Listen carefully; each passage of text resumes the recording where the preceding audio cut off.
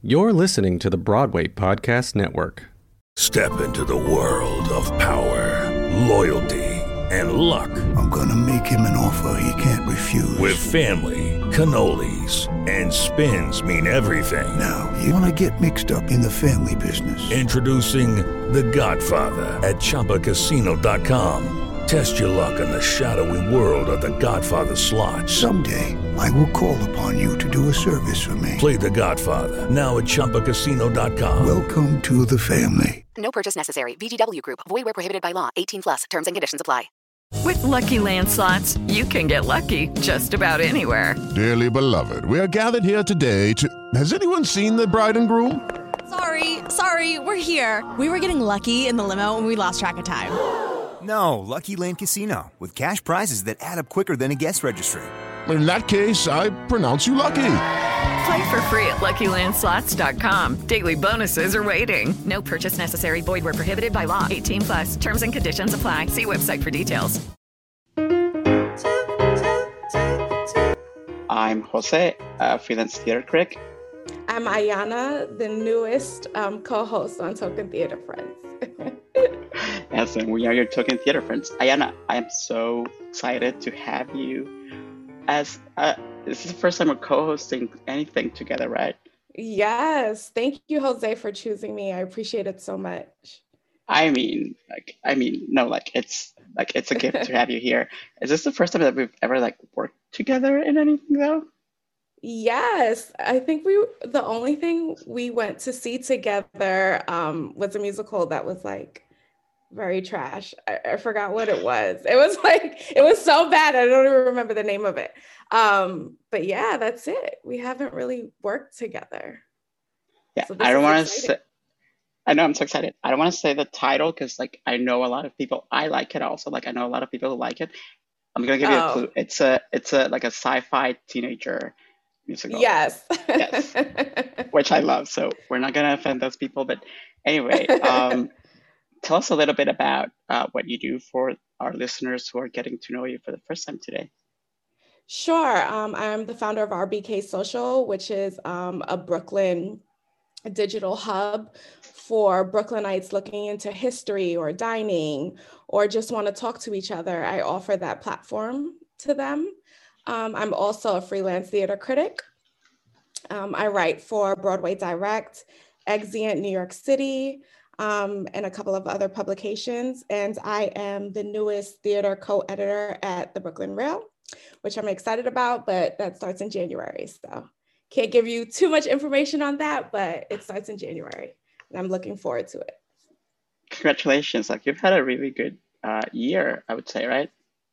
Yeah, the end of 2020 has been really good. So it makes up for everything else that went on this year. Oh my God, I hear you on that. So we have a pretty packed show today and it's the last day of the year. So we're going to be doing reviews. We're going to be doing some interviews. Then we're going to do our top shows of the year. Mm-hmm. And then we have a special surprise at the end. So Ayana, do you want to tell our listeners what shows we're going to be reviewing first? Yes, we're going to be talking about Meet Me in St. Louis at the Irish Rep. And we're also going to be talking about A Christmas Carol, an audio play, which I'm excited about. So. Okay, how about we start with Meet Me in St. Louis, and you picked the show, so tell us a little bit about what it is, and let's go for it. Yeah, so Meet Me in St. Louis is a digital play that Irish Rep put together, and I thought it when I think about this play, I look at the future of theater, and theater not just being something where we all commune and go to Broadway or off Broadway, that we can actually see it. It offers access to people who may be unable to pay for a ticket and go to see Broadway. And I thought that this show in particularly was well done to the point where it gets an A+ for effort. Oh, wow. Yeah, so I thought that Meredith Somers' editing she did as best as she could. for you had actors that weren't in the same room, that she had to connect them and, put them over Charlie Cochran's staging, set design. And I thought that she did as best as she could. I would have preferred that this would have been an audio play. The musical numbers were my favorite. I didn't particularly like, seeing the lack of chemistry. Because the actors weren't in the same room, you can almost tell that they weren't because there was a lack of chemistry. Musical numbers, Shireen Ahmad was one of my favorite as Esther Smith. She was charming as she led the Trolley song, which is my grandmother's favorite song of all time. So I actually had her watch it with me, and she was very excited about that. And I just thought that, it served its purpose as a digital play. Irish Rep is a small theater, and I'm not expecting it to be like some big production, but I feel like they did what they had to do as much as possible. I mean, you know how much of a Judy Garland fan I am. And yeah. The question for me was always like, why remake like a Judy classic that's like such like a staple for the holiday season? And I mean, obviously, I don't think anyone's trying to like, fill in Judy Garland's shoes, because that's like pretty impossible. Right. But I agree with you that Shireen Ahmed was really, really wonderful. And I was reading about her, and she was doing the My Fair Lady tour, I think, before, everything went to hell earlier this year. And I thought, I was like, I want to hear more about the no chemistry thing. Because that's like, I mean, I'm nodding over here. But I thought that, even without that chemistry that's like so evident in the movie, she sold every scene to me. Like, she was so committed to the part. And she had that almost like same eagerness to please that Judy Garland had when she acted.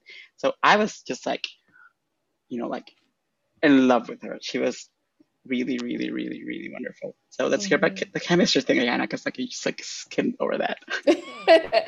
I just felt like you can tell that there was a lack of chemistry, but only because that these actors are not in the same room. They're it's pre-recorded, they're solo. You can't, I don't know if you can edit it to make it feel like, there's chemistry when the actors are not together. They're kind of just feeding off of what has been pre-recorded. And I don't know what you can do to be able to make that work. But I think Meredith did the best that she could with editing this project. So, yeah. I have to say that I was really moved by two things that I wasn't expecting at all. Like the first one was that we got to see the orchestra play. Oh yes, the overture, yes. And then I don't know how to pronounce this word. I'm so sorry, but the song after intermission, and just seeing an orchestra play again before the show started made me so happy, Ayana. Yes, that's where the chemistry came in, because they were in the same room. You had the 7-piece orchestra live. It was beautiful, yeah, for sure. And then I was like, I have to say that I was like very moved also by the last scene where they kind of like put everyone together. And it's just like, I don't know, maybe I'm just like a huge sap because this has been such a strange year, but just knowing that none of these people were in the same room, and yet they'd come together for something like so sweet and so beautiful and so touching. And so I don't know, oh God, I'm gonna turn into a sap again right now, so I'm sorry. I was just really moved by that it reminded me, it was like the perfect, I think, like encompassing of the great effort that the theater community has done this year, when everything is so uncertain. So I was very moved by it, and I also give it a A+ for effort. Like, we're being very generous right now, because I was moved and touched, and yeah.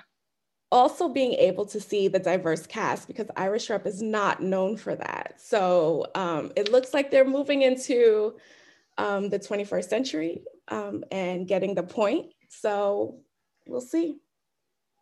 And I really loved Kylie Kyoka as Tootie. It's like Tootie, like Margaret O'Brien's Tootie is like one of those like legendary like child performances, and she was really lovely. So yes, like I had a really pleasant time. And Meet Me in St. Louis is going to be available to stream through January 2nd. So next up, we listened to an audio version of The Christmas Carol that the Goodman Theater was doing. It's an adaptation by Tom Creamer, and it was adapted for audio by Nina Arndt, Jessica Thebes, and Richard Woodbury, and directed by Jessica Thebes. Do we really need to tell people what A Christmas Carol is about right now? No, but we do need to tell them that it is an audible play, and I thought it was fantastic. Oh, really? I mean, yeah, I said to Ayana before we started recording that I was like kind of bored by it, but what I meant is like I'm kind of bored by this story. Like, yeah, okay. How many versions of A Christmas Carol did you see? Do we need? Like, yeah, and how many were available this year? Also, like there were like at least 4 audio versions of it that I saw, and I was like, really? It's probably the easiest to do also during theater shutdown, probably. I know, but imagine, why not Meet Me in St. Louis, like you said. Right. Yeah, like I don't know that you can even do anything new with A Christmas Carol by now. Which is not to say that this wasn't like excellently produced and like the voices were great and the sound effects were incredible and all that. Yes. But tell me a little bit about why you loved it so much, because I was like, okay.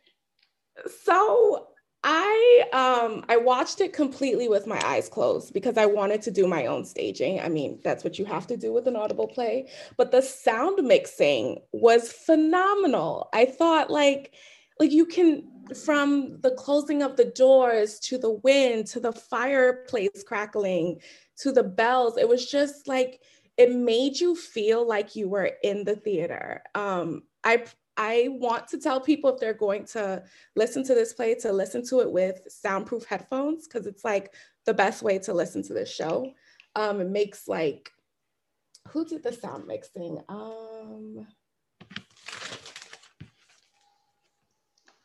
Richard Woodbury. He did a phenomenal job. I also think that the voices, but I believe that these characters are the stage characters for the Goodman Theater, because they do this every year. So I believe that they're the same characters.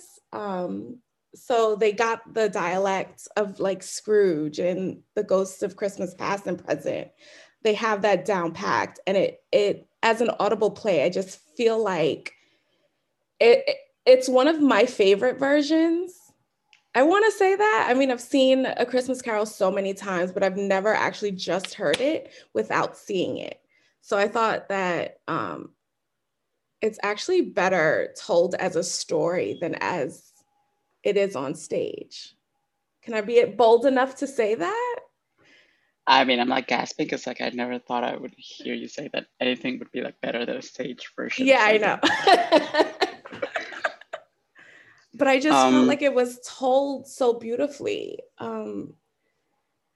I mean, and then you don't, with an audible play, I found myself not looking at each cast member in particular. Like I listened to them as a whole, as an ensemble, and I thought they were all great together.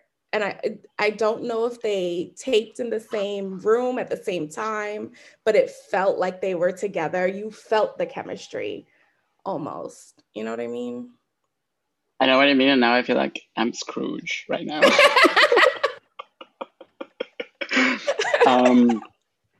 Yeah, because I was like, okay, not for me. I mean, no, it was lovely. I enjoyed it. I was having some bourbon while I listened to it.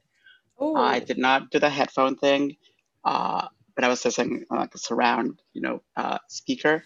And yeah, like I was impressed by moments where I felt like my room was like rattling with like the ghosts appearing and all this stuff.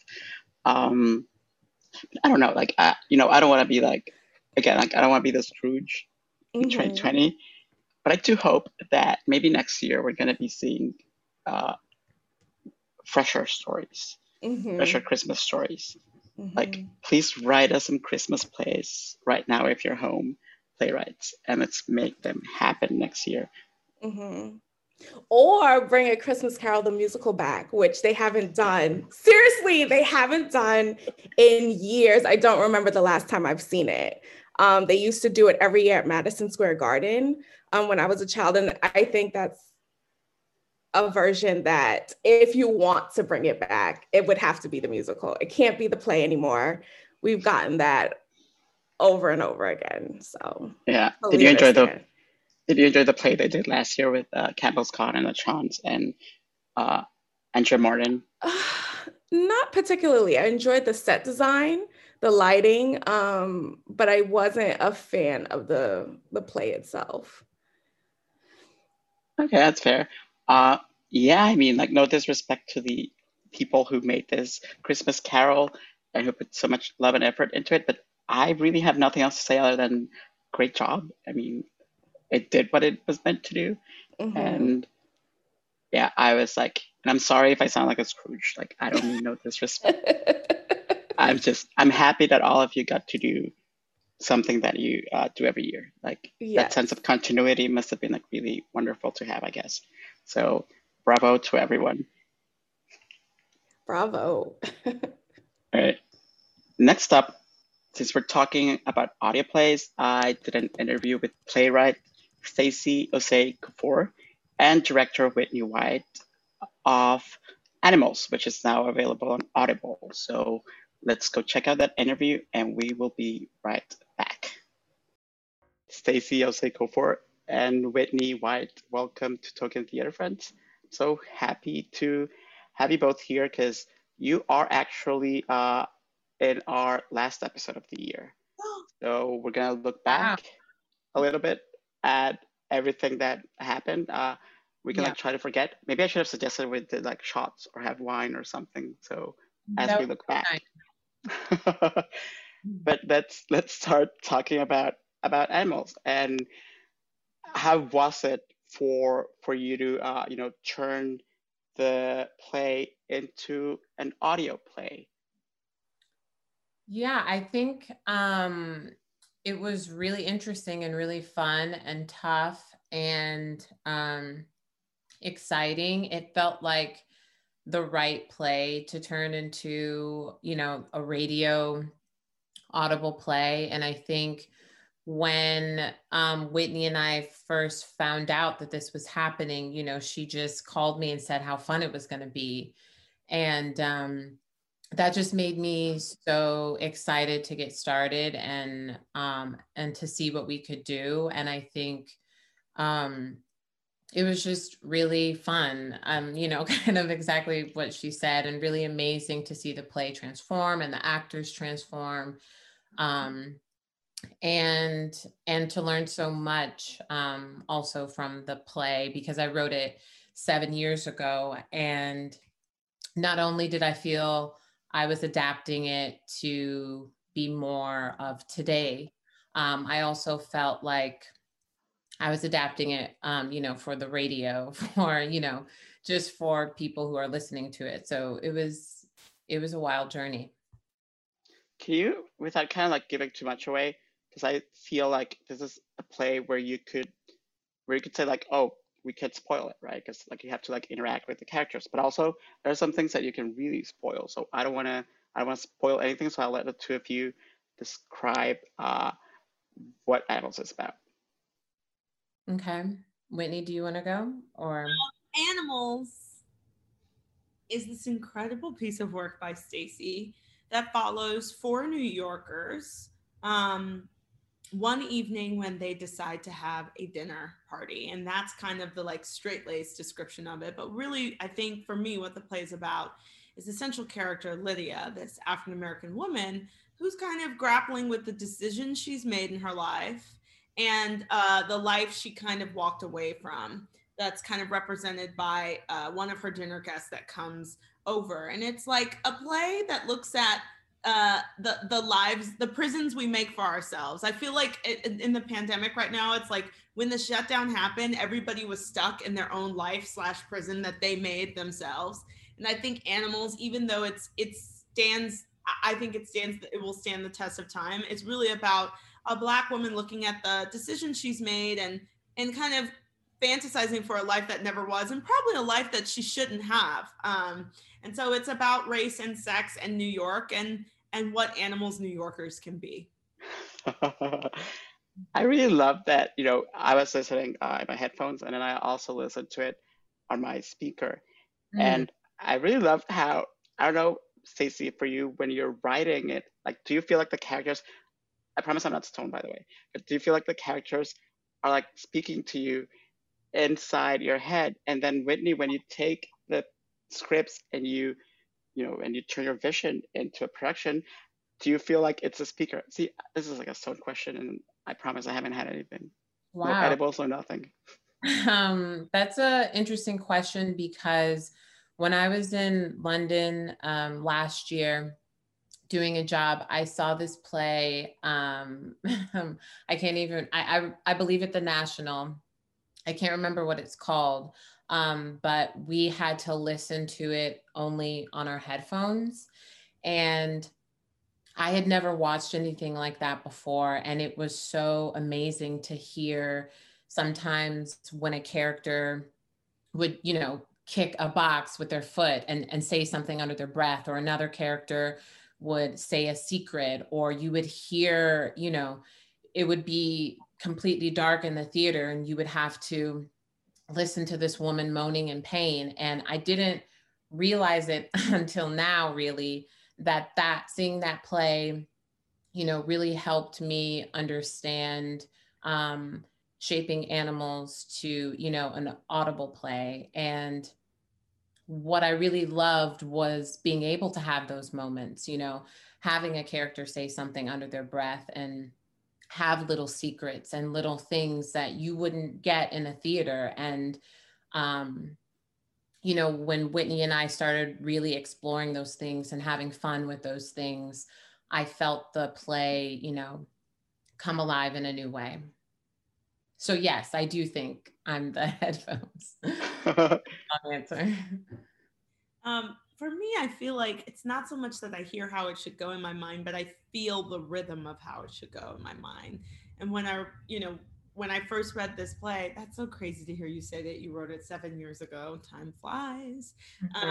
But I remember the first time I read it, it just makes you kind of lean forward, because you can start to feel this dialogue and language flying at the speed of light, at the pace with which we normally speak every day. And that really excites me when a playwright gives you the challenge of dialogue that's just like moving like a train, and you've got to get in there and carve it out. And yeah, so it's not so much that I hear how it should go, but I feel the pace at which it should maybe go. I love that, because that makes total sense. Like there's a total beat to it, where like I kind of felt like, I don't know what this says about me, but I was kind of like enjoying just like being like an eavesdropper, and just like I was like, ooh, these people are like, and like in a mess. And I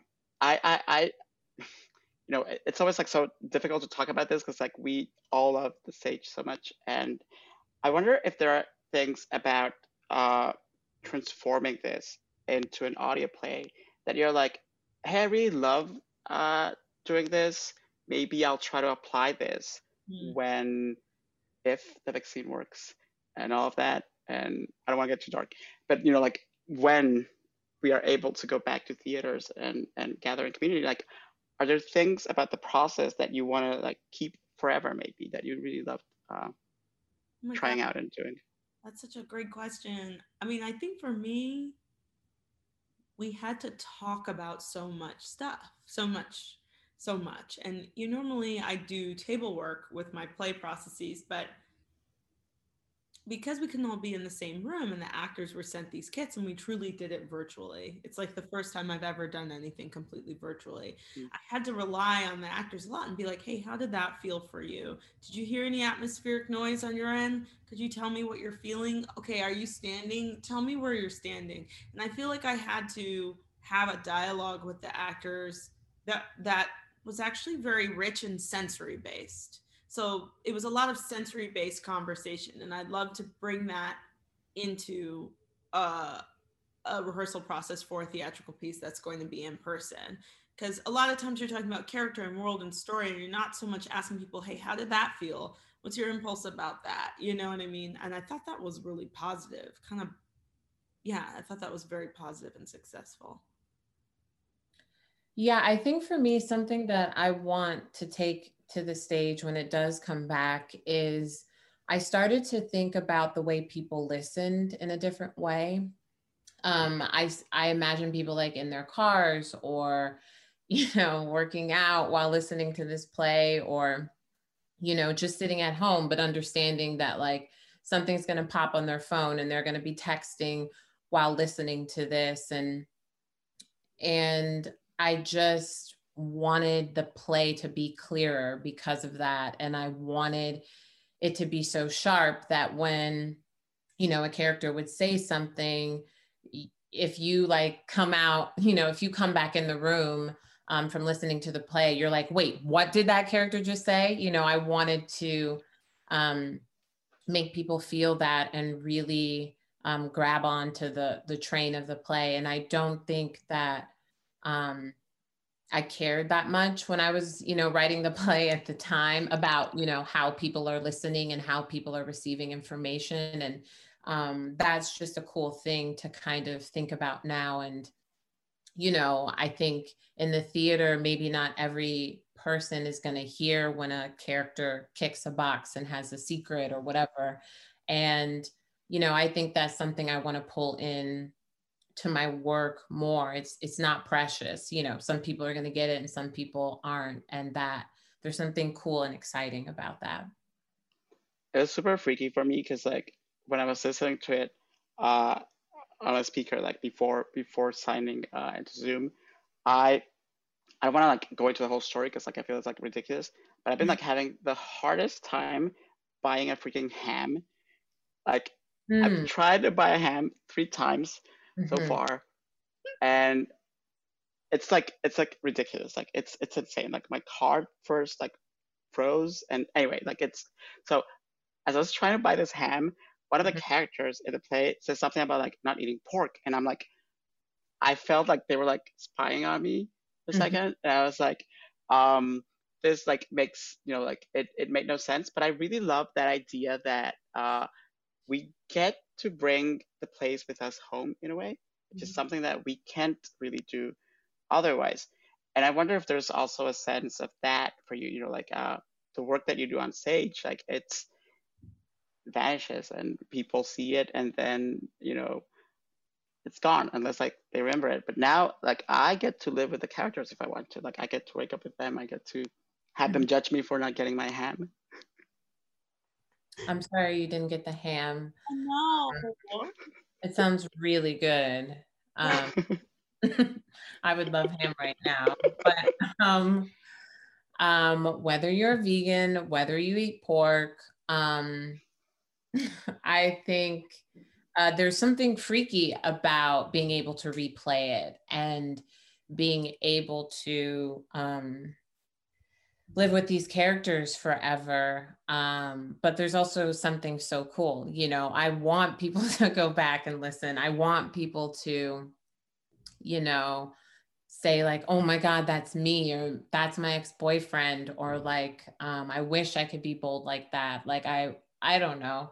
I just, there's something really cool about it being able to exist for so many new people and so many new places. And, the things that we talk about in this play are big and heavy and complicated and, especially the race stuff, but also, there's some things about, the main character, Lydia. she was very young when she got with her current partner. And, you know, there's some touchy things on there. And I'm just excited to see how certain people respond to those things. I don't know if I'll ever get to see it, but I'm excited by the idea of it for sure. I had a friend, a colleague I met when I was directing a show with the grad students at NYU years ago, and he worked in the NYU department. I haven't seen him for years. And I got an email from him, and he was like, "Greetings from Sydney, Australia. I've just had my second child. I just listened to Animals." And oh my God. Oh, Stacey, I like it moved. That's crazy. And he was like, "How are you?" And I'm like, "How are you?" And so it is freaky to be able to keep listening to it, because I'm used to working in an ephemeral business. Yeah. And that's why theater is so, can be so intense. You can put something up there that will only live there and then will kind of dissipate. But I do feel gifted by this opportunity Stacey's given me with working on this piece, because it's connecting me to people across borders. It's like breaking down these borders in my life. That New York theater often creates so many borders and boundaries in terms of access and who gets to see the work and who feels welcome to work and all that stuff. And so I feel like, again, you asked what can we take into the future, and I'm like, I'm trying to learn a lesson right now about accessibility and breaking down borders. And Stacey's play just gave me that opportunity. So I'm really grateful. I also think, I'm so sorry, I have to say this because I listened to the play recently and it was really hard because I found myself still trying to edit it. And I think that's the kind of person I am. I can be exhausting in that way where it feels like something is never finished. And I can imagine that if Whitney and I had been able to do the stage version, I would probably still be editing it or trying to fine tune it or make it better, or my idea of what perfect is. And I think I can't do that with this. I had to let go. And that's something that this experience really taught me, is that, I think a really funny email I was thinking about the other day is Jessica, who is our point person at Audible. She sent an email of the play, like an early cut of it a couple days ago. And my response was, "Thank you so much. Is this a final version or can we keep, editing it?" And she was like, "Stacey, this is the final version." And so that was really hard for me, the idea that I had to let the play go, it's really scary. Is a part of, because I love theater so much. I don't think I've ever asked this to any theater makers, like, is a part of theater feeling like it can always become something else? Like it's never done. One of the reasons why you love doing it, like there's no like finality to it, right? Like you could always improve.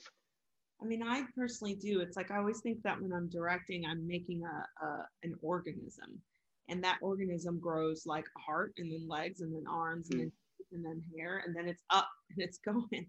And it's pretty, I had for the first time in my career last season, like the longest running show I've ever had. It was supposed to close in 6 weeks, and then it like picked up again and again and again. And I remember the feeling of like going and seeing my actors that I loved so much and seeing them closing night and being like, who are those people? And it was kind of thrilling. So I do think there is something about theater I love, because it can grow. It's like limitless potential because it's never really locked. So I do think, that's one of the powerful things about that medium of art making, is it can always grow and change. And I wonder, Stacey, for you, like doing TV, has that made this process easier? Because like or do you try to like edit like your TV scripts as well?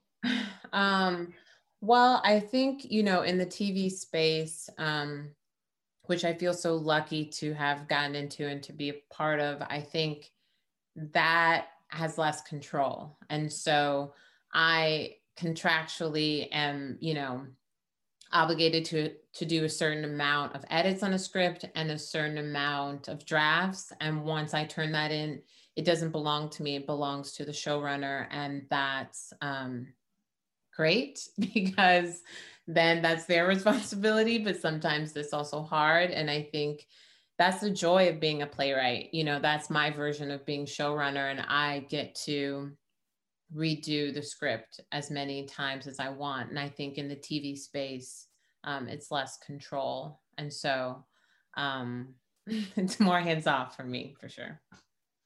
Okay, since the play takes place at a dinner party, what wine, what drink, what snacks would you suggest people pair it with? Because I tried it with chips. Thank you. I tried it with wine, tried it with beer, tacos, and I tried it also one time with cheesecake and a Diet Coke. Okay, wow. How many times have you listened?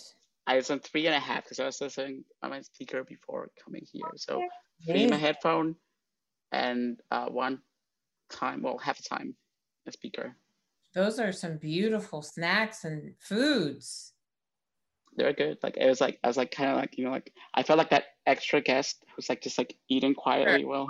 Sure. Well, I think if it were, I love the dinner party. That's part of the reason why I wrote this play. I think wine would be stunning with this play, especially because there's a lot of wine talk, and that's what they're drinking for the majority of it.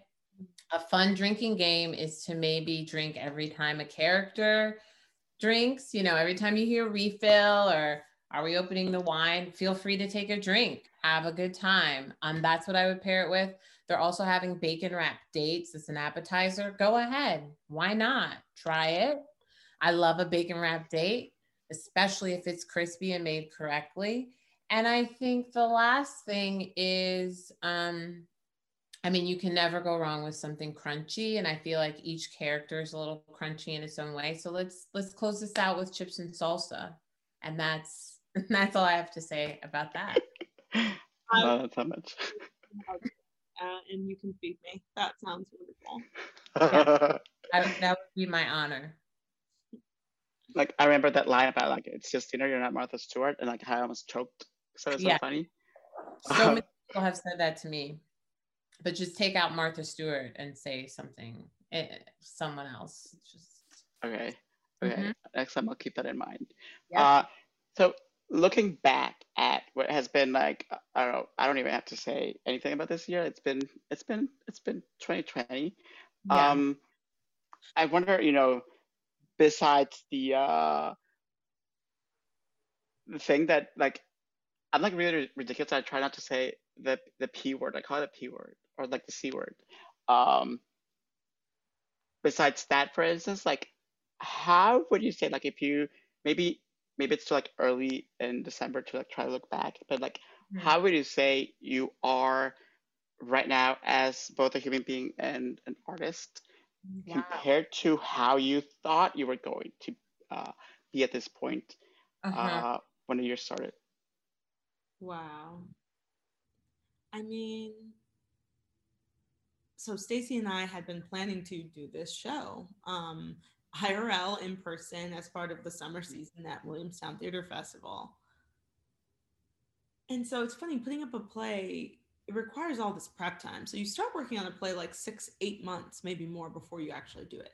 Meetings, designer meetings, coming up with the way it looks, the way it's going to sound, all of it. And because of the kind of intense nature of the festival, you've got to really get on it. So it's like I had been thinking and dreaming of the play. The pandemic hit February, March, and we were going to go into rehearsal in June, July, Stacey? So it's like that was right when it all was going to gear up. And it's funny. It's like, in a way, we had a full production in many ways because we would have meetings with Audible every week and Williamstown and with Mandy Greenville, the incredible artistic director. Shout out to her. But she really is the one who made this possible. She brought her season to Audible and in this kind of visionary way advocated for all the directors and writers to stay together. And it's kind of an incredible deal that she brokered. I'm incredibly grateful. But it's like, in a weird way, we had a production process, right? We were like meeting over months, you know, it wasn't like we just threw it together.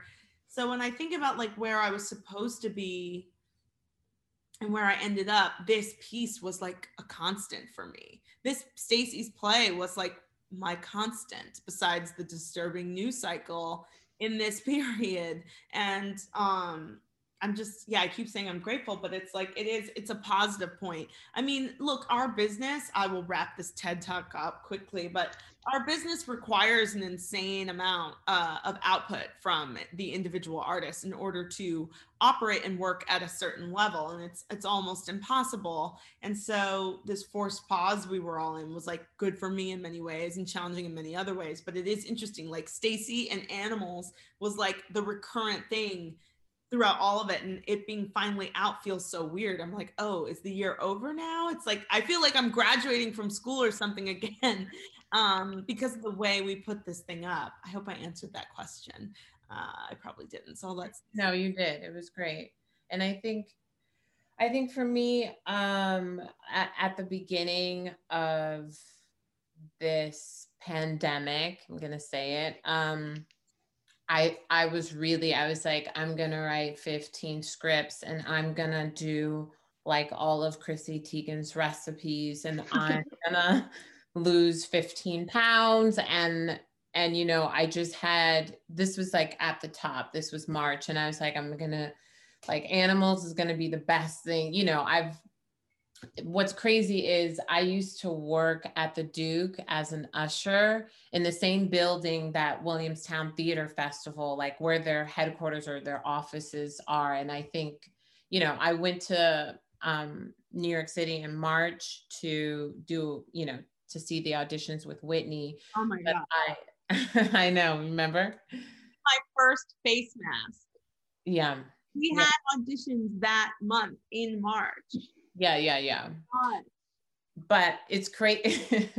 It's crazy to me that I was an usher in that building and I'm like taking the elevator to the top to meet Mandy. It felt like finally this is my moment. And then, you know, as a playwright, just something that I dreamed about Williamstown Theater Festival since I was 20, you know, 21. That's when I really started writing. So, you know, I'm 33 now and that's fucking insane. And I think like, how did I think this year was going? I thought I'd be running things. I thought everything was gonna go my way. And like, I'm so grateful that it didn't. I've learned so much. I feel so, you know, I have 2 therapists now, like things I never, you know, I didn't start out with those things at the top of the year. And, I feel lucky for this play and everything that it has taught me. And I just appreciate, you know, that it's just been wild, but I still have, you know, I'm still here with you and being able to do this interview. And so I'm grateful. Yeah. Mm-hmm. There's like 2 things that I really, and I'm sorry, like my friends usually like want to murder me when I get into like Pollyanna mood as I'm about to get right now. So come on, I did. There's like 2 things that you know, like I really love about what you're saying, and this is like my total Pollyanna moment, and I'll see myself out if like you want to kill me after this. Like, no, like, isn't it like so beautiful that you get to be, you know, if things go back to if we're allowed outside basically next year, you get to be like the Williamstown season that will live forever. Oh, like, that's so nice. Forever. Yes. That's crazy. That is crazy. And really, it's like you and like Audra and Streetcar, and it's just this like mind-blowing season that people can like, you know, like fold in their phones and put in their pockets or whatever and like keep forever. So I think that's like really badass. And the other thing is that Whitney, like when you were saying that you had animals the entire time, I was like, how lucky were you to have animals and not to have just like the election all the time? Really. And our cast also, just once they were in the mix, it was a beautiful little reprieve from the world that we're living in. Yeah. What are you doing right now in terms of self-care? Because like I think it's so easy to forget that especially when you're working from home. That I'm like, recently I've been like, oh, I've been working for 17 hours. Go me. Yeah. Which like, no. So what are you doing? Stacey Like, are actually, you during doing it? animals, really motivated me to take better care of myself. I have to be honest about that. Really? Yeah, when you were exercising and eating well and. Oh, not anymore. Before this, I had wings and fries. They're still on my mind. Ice cream, those 3 things. But she did motivate me. And I think right now, you know what? I've discovered the power of candles. A good, like, turn your lights low, light some candles, cook yourself, close your laptop. I feel like that's what I'm doing for self-care. A lot of like household chores, but with candles. That's nice. I'm gonna show you what I have over here. It's like I love candles, but I've also like become like really obsessed with like myrrh. Oh. Yeah, like rose.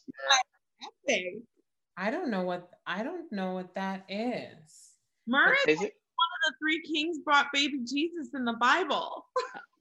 I'm so sorry. I didn't know that, but thank you both. And some of the things that I've been using for self-care are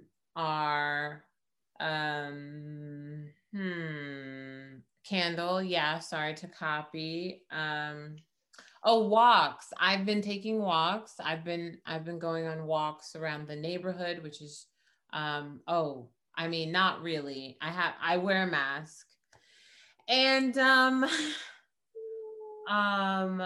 I think therapy is really important, and I don't know if that's self-care, but it feels like it, and it's been real nice. And reading, articles. I love articles. Send me an article. These are really sad self-care things. I miss massages. I miss stories, but I mean, yeah, like don't get a massage from like a stranger or something like. Yeah. Like I need new eyeglasses, and like I definitely need new contacts. Like, but I'm like terrified like having someone like touch my eye. Like if I go to like no, I'll wait. Yeah, I'll be okay. Thank you both for. Oh wait, I forgot to tell you to plug all your projects and tell us where we can find animals and everything else that you have going on. Everything. Tell us where to find you. Listen to Animals on Audible because Stacey's brilliant and the piece is brilliant. The cast is really dope, and spend an hour or so with us at this dinner party. That's all I want to plug is Animals, available now on Audible. Do it. Thank you, Whitney. Yeah. So thank you both so much, and I guess let's pretend like we have like champagne flutes and Happy New Year. May all of you keep thriving and doing art and like bringing beauty to this world because we fucking need it. So thank you both for what you do. Oh, Jose, thank you. You such a beautiful space for artists of color and artists of all creed, shape, type, size, ethnicity, and we're really grateful for you. We need more of you in 2021. So thank you. Thank you so much. I'll blush and like I'll go. I want some fries now, Stacey. So go get some fries and have fun at the Whole Foods. Oh yeah. Right now, we're going to talk about our top 5 of 2020. And I feel like I'm going to merge the top 5 between Broadway, off-Broadway, and digital theater because it has been a crazy year. So my number 5 is A Soldier's Play at Roundabout Theater. It starred Blair Underwood and David Alan Grier. And it was one of my favorite plays because not only is it a show that has a group of Black men on a Broadway stage at Roundabout, but it was also about a show that we don't talk about as much. We don't talk about Black men in the military and what they go through from mental health to discrimination and racism. And I just felt like the direction was amazing, the staging was amazing, and the story is timeless. And I hope that because they had to close early because of the pandemic, I hope that in years to come that they can revive it so more people can see it. Okay, you said A Soldier's Play, and first of all, I forgot that was this year. Like this year is so weird. And I'm gonna say 3 words: Blair Underwood's abs. And yeah, thank you for reminding me of that. In my list of favorites of this year, at number 5 is I'm very predictable, and of course I went with a version of my favorite play of all time, which is A Streetcar Named Desire, the Audible production, directed by Robert O'Hara, which was supposed to happen at Williamstown this summer, starring freaking Audra Goddess McDonald as Blanche Dubois and Carla Gugino as Stella. And, you know, just like the cast is like incredible. Like, in fact, we did an interview a few episodes ago with Sullivan Jones, who plays Mitch, and director Robert O'Hara. But, you know, like, it's always so refreshing when you get to see a revival, well, listen to a revival, I guess, in this case, and it unearths new things about a show that you know so well because you know it so well. And what Robert O'Hara did directing this was to bring out all these elements that make the play even darker than it is, and like even more traumatic, I would say, and like more violent. Like, he really highlights the way in which the male characters in Streetcar are just all of them are freaking abusers, and they're constantly, you know, taking advantage of the women and just like making their lives like hell. And I was very angry at all the men in Streetcar because it's really rare to get to encounter a production of Streetcar that doesn't like turn like Stanley into this like, you know, like lustful like object of desire for us. Like I was like, I wanted all the men to go like drown or something and leave the women alone. And Audra is just like incredible as Blanche. I don't know how she does it, but she does it every single time. Every role, she just nails it. Yeah, it's like I'm so glad that we have her around. So thank you, Audra, and thank you everyone for doing this. Yeah, for sure. My number 4 is Cambodian Rock Band at Signature Theater Company, written by Lauren Yee. I thought that it was fantastic. It was a part play, part concert. The music, I just felt like I don't know if I've ever seen such a cultural play before at Signature Theater. And it's a very sad play about Khmer Rouge, the genocide drama. And I just feel like the music uplifted it a little bit more than it is. And I was just, I don't know, it was just the feeling I can't even describe when I was watching that show. And I also went on an Asian night, which I'm not even supposed to be there, but I just felt like everyone around me, there should be more, let's just say there should be more cultural nights like that on Broadway and off Broadway. But I just felt like everyone was so appreciative to be there, to be in a room where people look like them, about a play that represents them and their culture. And I just felt like it was one of the best shows that I've seen this year. And again, it was one of the shows that shut down because of the pandemic. So I hope that in a way that they can revive it or bring it back so that more people can see it and enjoy it. Okay, at number 4 on my favorite shows of the year, there's the Totally Fake Latino News with Culture Clash, which ran at La Jolla Playhouse. One of my favorite things, and one of the pros, I think, of this year has been that it has given us access to theater, not only from all over the country, but from all over the world. And getting to see the things that, you know, like we just discussed the show that was happening at The Good Men, for instance. And we were not limited only to New York, which like, unfortunately, like we have to most of the time because can you imagine if we could travel like every time we wanted to go see something?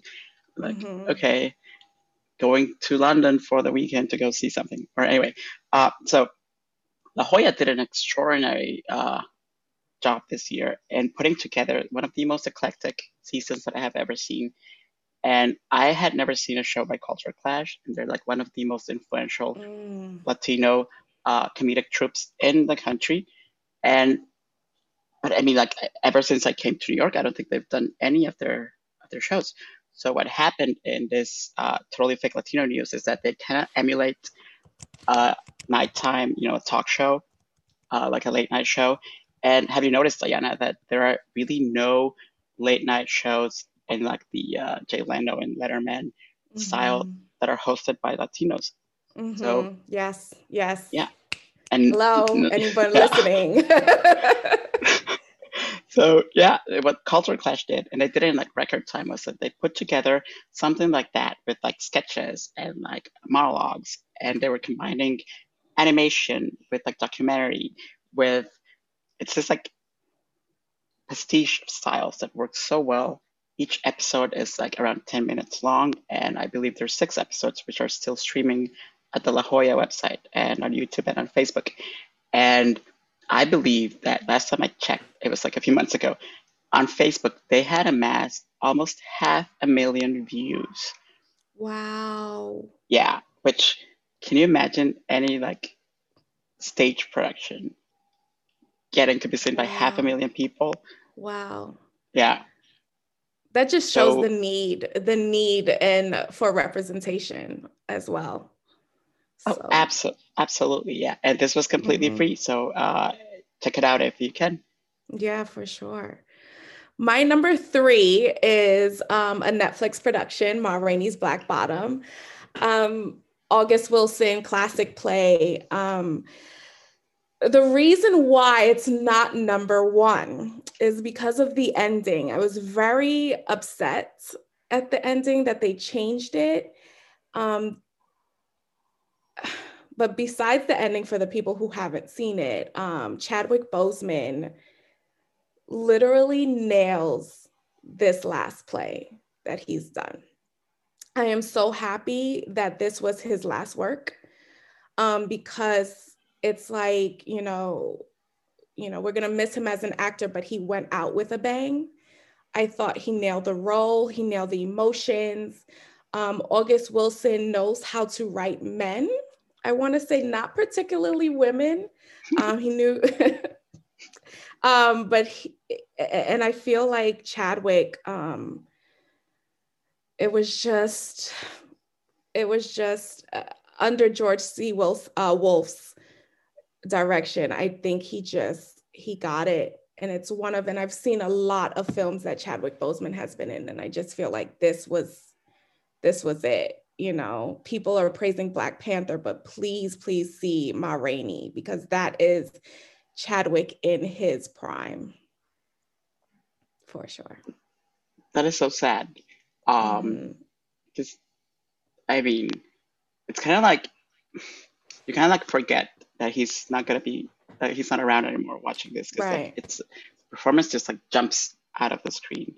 And may he rest in power. And he was so wonderful. Do you think he's gonna win? Like, there's like talk that he's gonna win like all the awards, and like that the Oscar already has his name. I'm hoping so. He deserves it, and I hope that they push for Best Actor and not supporting, because I heard talks about putting him in the supporting role. It might help him better, but I mean, from what I saw, he nails it out of the park, and it would be crazy not to give him a posthumous statue. Like I haven't seen The Father yet, where they're talking about Anthony Hopkins. They're saying that he's also in the running for Best Actor. So we'll see when that comes out. But I mean, Chadwick. So good. Did you see The Father on Broadway? Yeah, it's one of my favorite plays. It actually helped me to understand my grandmother's dementia and where she's coming from, and how dates and times are all misconstrued in her head. But it helped me to have more empathy for her. and not be, too angry that she has this disease and I don't know what's going on, or, The Father is one of my favorite plays of all time. That's really touching. Thank you so much for sharing that. Have you seen Away from Her? I mean, I don't want to straight into another conversation, but have you seen? No, have you seen that I movie? haven't seen that. No. Away from Her. Away from Her. Yeah, it stars Julie Christie, and it was directed by Sarah Polley, and it was the movie that made me understand my grandma's Alzheimer. So check it out if you can. For sure. So it's we were talking about Chadwick, and one of the things that I hope we learn how to do as a society is that we give people their flowers while they're alive, while they're around. Absolutely, yes. Which is why I have a bouquet of a million roses for Tori Hall, who had such an incredible year. I loved P-Valley on Stars, but I'm not going to talk about P-Valley because number 3 is The Hot Wing King, which is one of those plays that most people I know didn't get to see because it was starting around the time when everything shut down. But it was basically, I'll say this, it's a play that touched me so much and that I loved so much that people who know me know that I don't eat hot wings because I don't like the bones. I just can't. Any kind of food that's gonna get me super dirty and super sticky, I can't have it. I can't.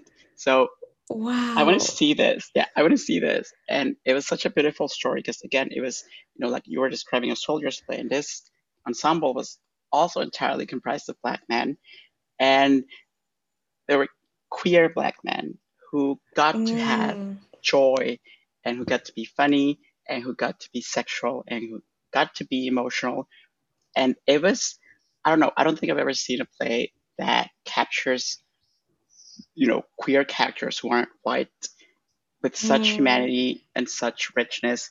And it was so funny. And I left the theater and I went to get hot wings. So that says how much I loved it. And it's one of those plays. I remember after I saw it, I went on Twitter. I was like, I hope someone turns this into a TV show or a TV movie or something, because this play needs to be seen. So fingers crossed, maybe. What's so crazy about The Hot Wing King, the day theater shut down, I had tickets for that show. So every time I hear someone talk about it, I'm just like, wow, I really could have seen that show. I was this close. So I'm so glad that you like it. I loved it. I hope it comes back. I need it to exist in some other form other than my memory. I love that. Oh my gosh. Well, my number 2 is actually another Netflix production, not so much a play, but it was the 40-year-old version, Rhonda Blanks. I thought it was hilarious. It moved me. It talked about Broadway and its elitism. And it was just something that I would love to see staged. I don't know how that would work, but it deserves more than just a Netflix production. But it was just hilarious, and it brought joy to my heart this year, where theater has been such a sad thing. 40-year-old version is one of the things that actually brought me happiness and joy. And Rhonda Blanks is so hilarious. She's such a great writer, and she deserves more than what she's given. She definitely deserves more. So yeah, that's one of my favorite play shows this year. Play shows. I love that. I love that show. My number 2 favorite show this year was Circle Jerk, which by Fake Friends, which kind of became a whole internet phenomenon. I love this show so much because it showed not only the industry, but also like the audience members and artists how to do something that's super bold and super like out there and idiosyncratic and adventurous. And it was, it was like, it wasn't recorded, it was like streamed live every single night they had a performance. And to be honest, like I don't even think I got most of the show because it was just like jam-packed with all these references to like gay white, what gay white men do on the internet. And most of the time I was like, I wish I had like one of those like, like pop-up trivia tracks to follow. So I was like, I have no idea what's happening. But the performers were so committed and the directing was so good and everything was so perfectly done that I just like gave myself to it. I was like, you know what? I don't know what most of these references mean. I never actually went and researched them because I didn't even know how to start. Like what is a reference and what isn't. But it's in that like space where like what is and what isn't, where I think that the show excelled so well. Because people were like, is it a movie? That conversation that we've heard like so many times this year. Like, was it a movie? Was it a show? Was it theater? Was it not? And I'm like, who cares what it is? It's just like freaking fantastic. So I hope we get to see more productions that are streamed live because like I kind of missed, I saw it a couple of times and I totally missed that whole thing, like where you go to see a show and then you go back and see it again. Something's different. Something has changed. And yeah, nothing on Netflix is going to give us that. So at all. That's such a good choice. Oh man, I'm very upset I didn't have that in my top 5 because it was one of the best digital productions to come out this year. My number 1 is a culmination of all the TikTok musicals that we have received this year, and one that is coming to digital Broadway, Ratatouille, the musical, based off of the 2007 Pixar movie. First of all, the future of theater is in great hands because these TikTokers are teenagers and young and creating some of the best stuff, the best content. And I think Ratatouille is going to be phenomenal. It sounds funny, but what I've seen on TikTok, the music is so catchy. The production that they're making now is super diverse. I'm just so excited to see if these are our creators. I can't imagine producers and actors in the next 10 to 15 years. And thank you, TikTok, for bringing 2020 so much joy in theater. I just think it's phenomenal. And I am so excited for the future of theater. That's obvious. I haven't seen anything about Ratatouille. Because I downloaded TikTok only this year when that man who shall not be named on this show wanted to ban it, and he banned it, and I was like, I had never had any interest in TikTok because I feel like I'm like ancient, like I'm too old for that, and I was like, this man is not going to tell me what I can and cannot do. So I downloaded TikTok, but I'm still like getting the hang of it. So I'm totally going to check that out. I think it's going to be phenomenal. There's so many. Andre DeShields is in it. I mean, like I'm like blown away by the cast. And just haven't seen it with the TikTok creators.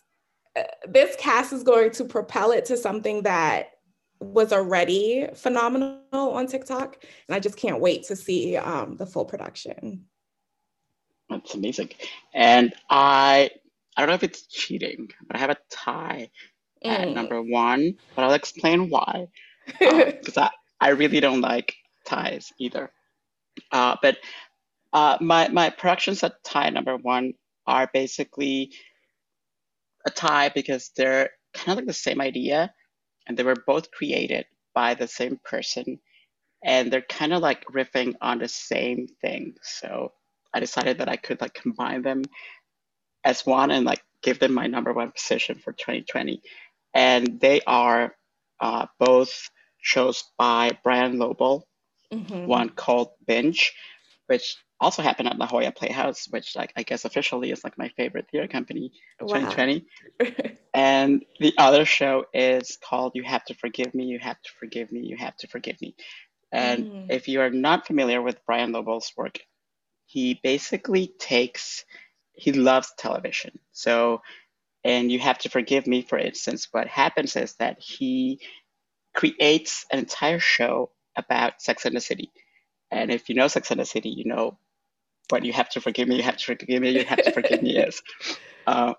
It's like super like niche, like super specific, super like fan oriented. So for You Have to Forgive Me, for instance, what happens is that he sends you a survey with every question that Sarah Jessica Parker's character, Carrie Bradshaw, asked all through like the 92 episodes of Sex and the City. And wait, it's not 92 episodes, right? That's too many. Anyway, I don't know. So he sends you all the questions that she asked, and then you fill them out. Like it's one of those shows that gives you homework in advance. And then you send him the survey back.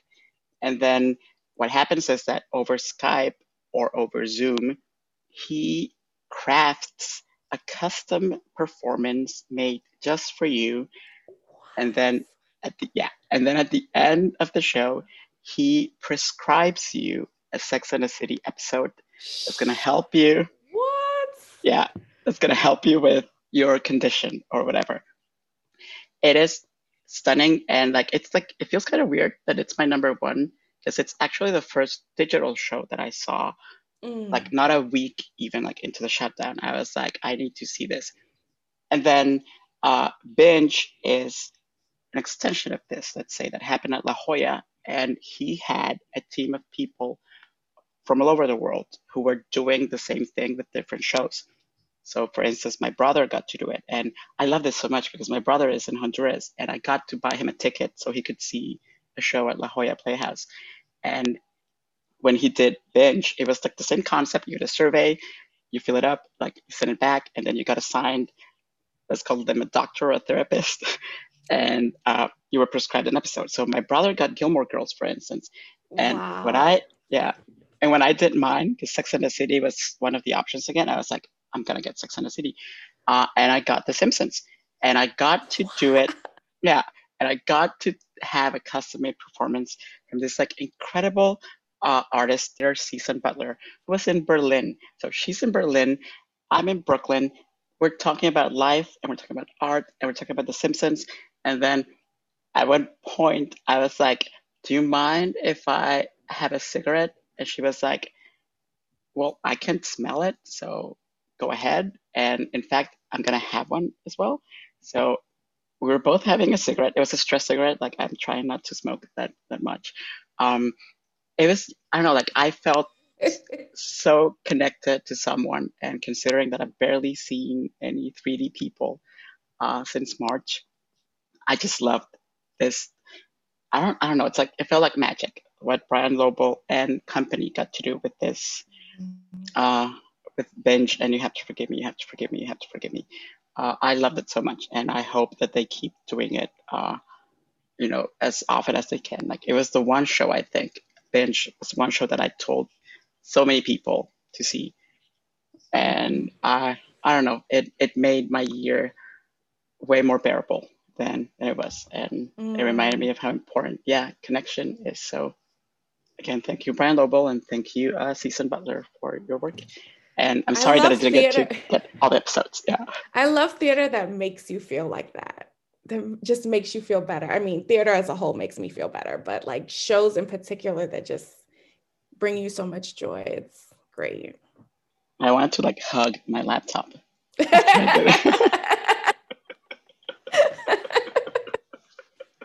so good. So if listeners tell us what your favorite show of 2020 was, you can find us on Twitter or let us know on our Patreon. So Ayana, do you want to introduce the next part of our New Year's episode? Yeah, so we gathered a few theater creators for them to personally talk about their favorite shows of 2020. And here is Young Jean Lee with her favorite show of 2020.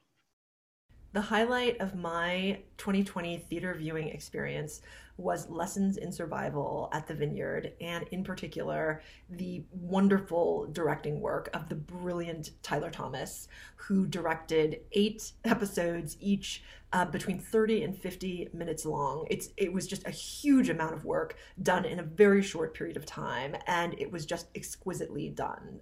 The design was great actors, great performances, and just, a beautifully executed project that deeply moved me.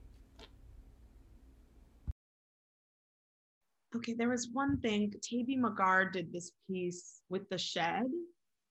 She had been working on a Claudia Rankine piece, and they put out this film project, and I thought it was amazing. And she's done some amazing things in the quarantine that really inspired me. And also Danya Tamer did a kind of beautifully directed piece, virtual version of Heroes of the Fourth Turning. And I feel like those two, Danya and Taby, I feel like they were messing around with the medium in this beautiful way. And also, I'm going to mention someone who's not my friend, although I wish he was, is Fiona Apple's quarantine album drop was huge. I thought that was a triumph, a total artistic triumph. Loved it. Yeah. Hi, my name is Sammy Canold, and I am a director, and my favorite theater going experience of this very bizarre year would probably have to be from this December.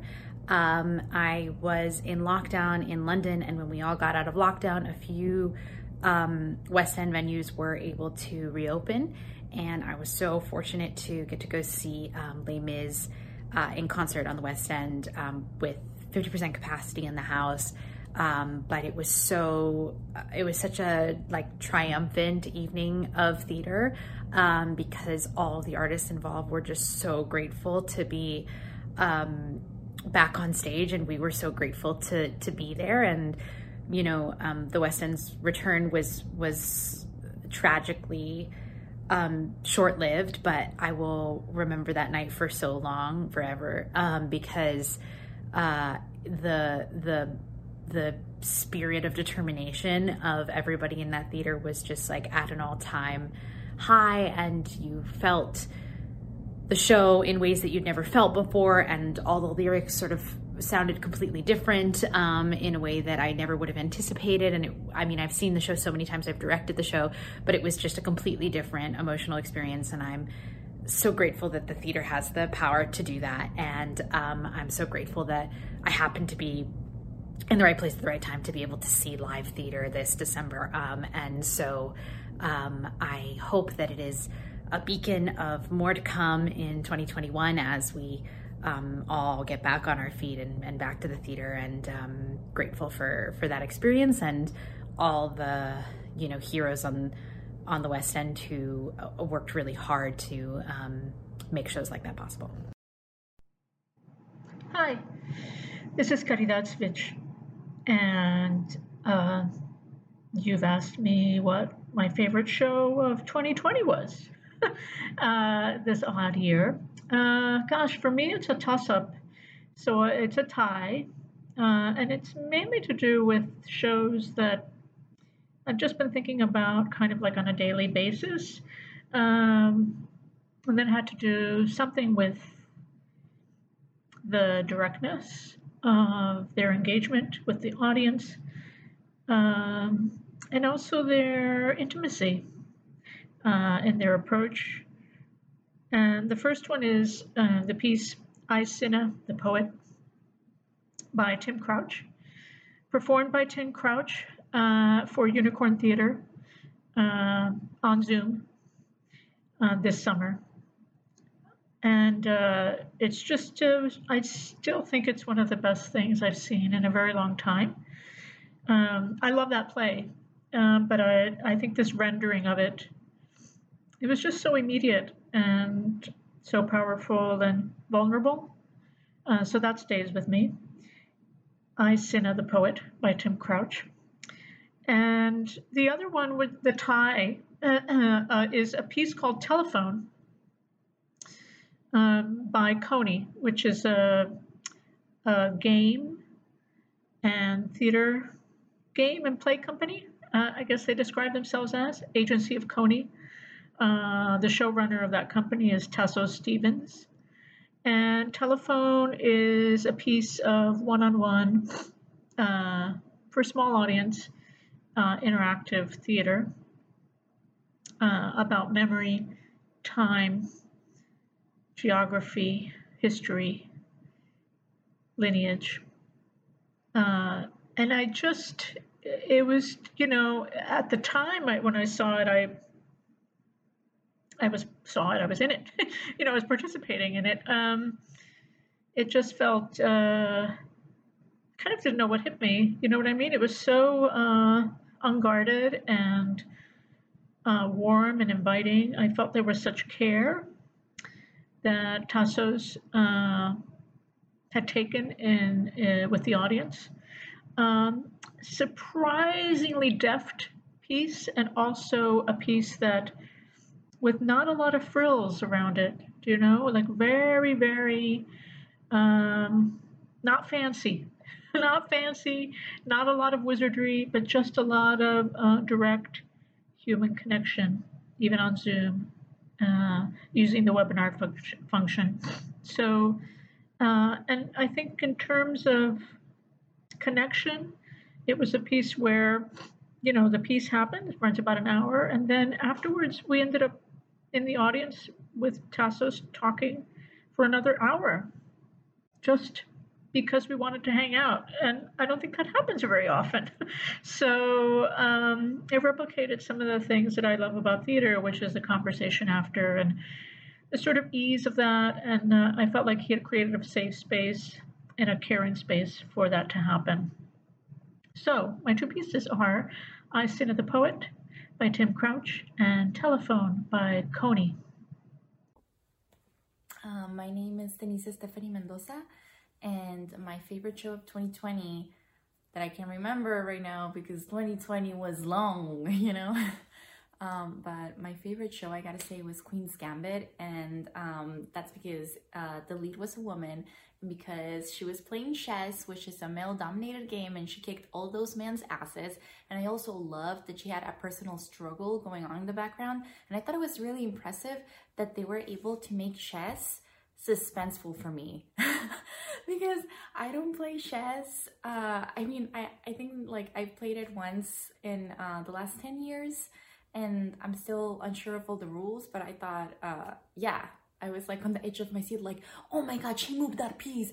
I don't know what that piece means, but it looks serious, So Queen's Gambit, absolutely.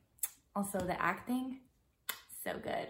And I love that her, I don't know if it's a spoiler, I don't know if you're gonna include this, but I love that her friend comes back in the end, and it's not about a man saving her, but it's her sister in a way saving her, because it's families who you decide your family is. It was just such a lovely story, and I love the mom who unfortunately dies. I'm so sorry again for the spoiler. I should have, okay.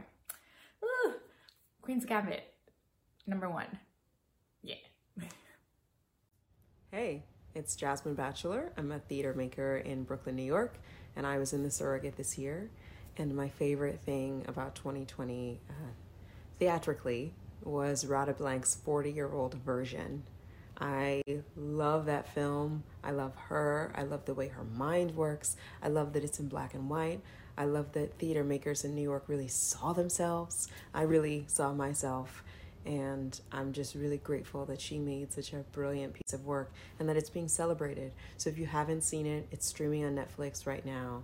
And I'm just so happy to be able to talk about it because I love her. And if you're seeing this, Radha, I love you. I love your work. Okay. Bye, guys. Hi, my name is Daniel K. Isaac. I am an actor and writer based in New York City, and I normally go to see the theater maybe 1 to 4 or 5 times a week. And because we were unable to do that this year, I instead pivoted and read a bunch of fiction, which I will try to give you my favorite recommendations in under 3 minutes. So these are in alphabetical order. If I Had Your Face by Francis Cha, which is being turned into an Apple TV show, so highly recommend that. Days of Distraction by Alexandra Chang. Bestiary by K-Ming Chang. Common theme, I love supporting Asian American authors. Permanent Record by Mary H.K. Choi. She also has, her first book was called Emergency Contact, and she has a new book coming out in 2021. So pre-order that from your local bookstore. Cleanness by Garth Greenwell. I would also read his first book, What Belongs to You? What Belongs to You? This book is very sexy. This is NSFW, gay, queer, sexy. The Vegetarian by Han Kang. I know I'm behind, people read this way before, but yes. Kevin Kwan's Sex and Vanity. If you like the Crazy Rich Asians trilogy, this one, it's great. Summer reading, which I feel like in the time of a pandemic, everything should be summer reading. Page turner, really entertaining, makes you want to go to Capri in Italy really badly. Super fun. Pachinko by Min Jin Lee, also being developed for an Apple TV show with our own Broadway's and off-Broadway's finest, Jin Ha, in one of the lead roles. So read this before watching, which is my rule of book adaptations. Oh, so good. Have tissues close by. I'm at 2 minutes, fuck. Severance by Ling Ma, if you want to experience a different pandemic in fiction.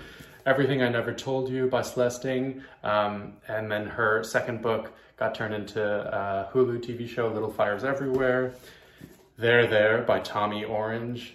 So good. So good. The Groom Will Keep His Name by Matt Ortile. Really funny autobiographical essays by Filipino-American queer. Great. Oh, this one's coming out in 2021. Lurkers by Sandy Tan. Pre-order this. Trust me. Will be one of your favorite reads in 2021. Real Life by Brandon Taylor. We were at the Lambda Literary Retreat together. This book is so good. And also pre-order his next one, Filthy Animals. Here for It by R. Eric Thomas. This will make you laugh out loud, which we could all use more laughing. And then Brian Washington's my new favorite author ever. Lot short stories, and then Memorial. So good. Have tissues. So beautiful. And then last but not least, Charles Yu's Interior Chinatown, which also is being adapted, I believe. And these were some of my favorite reads of 2020. And I will probably be reading a lot more in 2021 because, we're still in quarantine. But a happy new year, and thank you, Token Theater friends, for all that you do, and be safe and well. Thank you to all the artists who were so generous with their time and their, again, like this year, like the last thing you want to do is like ask anyone to do anything for you. So I am so happy and I'm so grateful that all of you, gave us your time and your beautiful words and shared your love of theater with all of us. So Ayana, do you have any, what are your resolutions for 2021? To bring Broadway back. No, I'm kidding. To just enjoy the theater that is given to us, because theater, 2020 has shown me that theater doesn't always have to be a communal experience inside of a house. But I definitely think that the future of theater is in good hands. We have seen some amazing content creators this year. We have seen editors and producers bring things out that would never have been produced if theater was still around, Broadway and off-Broadway. But I definitely think that we are in good hands, and I'm very excited to see what happens in 2021. I love that. Like, would you have imagined back in March that at the end of the year you would be feeling this way? No, I thought that it would be a month and we would be back in seeing our shows and I would be experiencing 6 like I wanted to this year. But it's okay. I definitely think that it's okay. It was hard for a couple of months. I'm not going to lie. Being without theater is something that has brought my mental health joy. But I feel like that we're okay and that 2020 is going to be like the 2021 is going to be the light at the end of the tunnel. Like something big is going to happen. I'm a feeling person and I know that after what this year was, that next year is going to be something great. And I'm very excited, looking forward to it. It better be. And I want to thank you, Ayana. My New Year's resolution is that you and all our new co-hosts are going to be coming back constantly. For sure. It's such a joy for me to have all of you here. So thank you also to our listeners and to people who watch our videos on YouTube, and to the people who visit our website. And thank you so much to our Patreon contributors who are making this happen and who have been, there from day one. And again, I don't know how any of you can be so generous in 2020. And I hope that we bring a little bit of joy into your lives. You definitely give tons of joy to me, and I'm not gonna cry. But yeah, I if you had asked me that at the end of 2020, I would be filled with so much hope and so much love and so much joy, I would have been like, Ayana, you are cray. Same. Yeah, but I'm so excited for 2021. And your wish is granted because I will be back as long as you'll have. I love that so much. We're going to talk about that the second we finish recording this episode. And I'm Jose Solis. And I'm Ayana Prescott. Have a happy new year, and please drink lots of champagne. And, we're over 2020, so let's do this. Bye, 2020.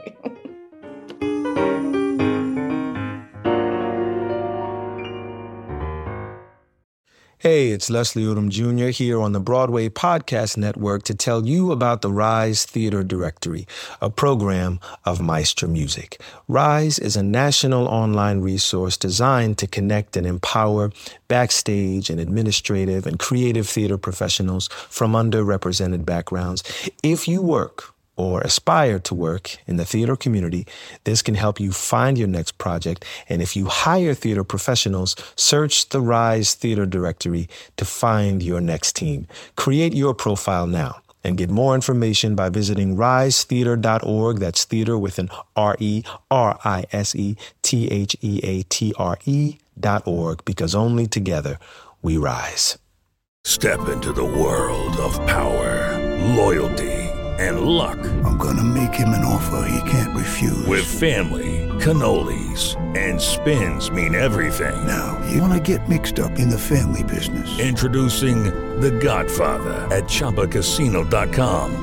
Test your luck in the shadowy world of The Godfather slot. Someday, I will call upon you to do a service for me. Play The Godfather now at ChumbaCasino.com. Welcome to the family. No purchase necessary. VGW Group. Void where prohibited by law. 18+. Terms and conditions apply.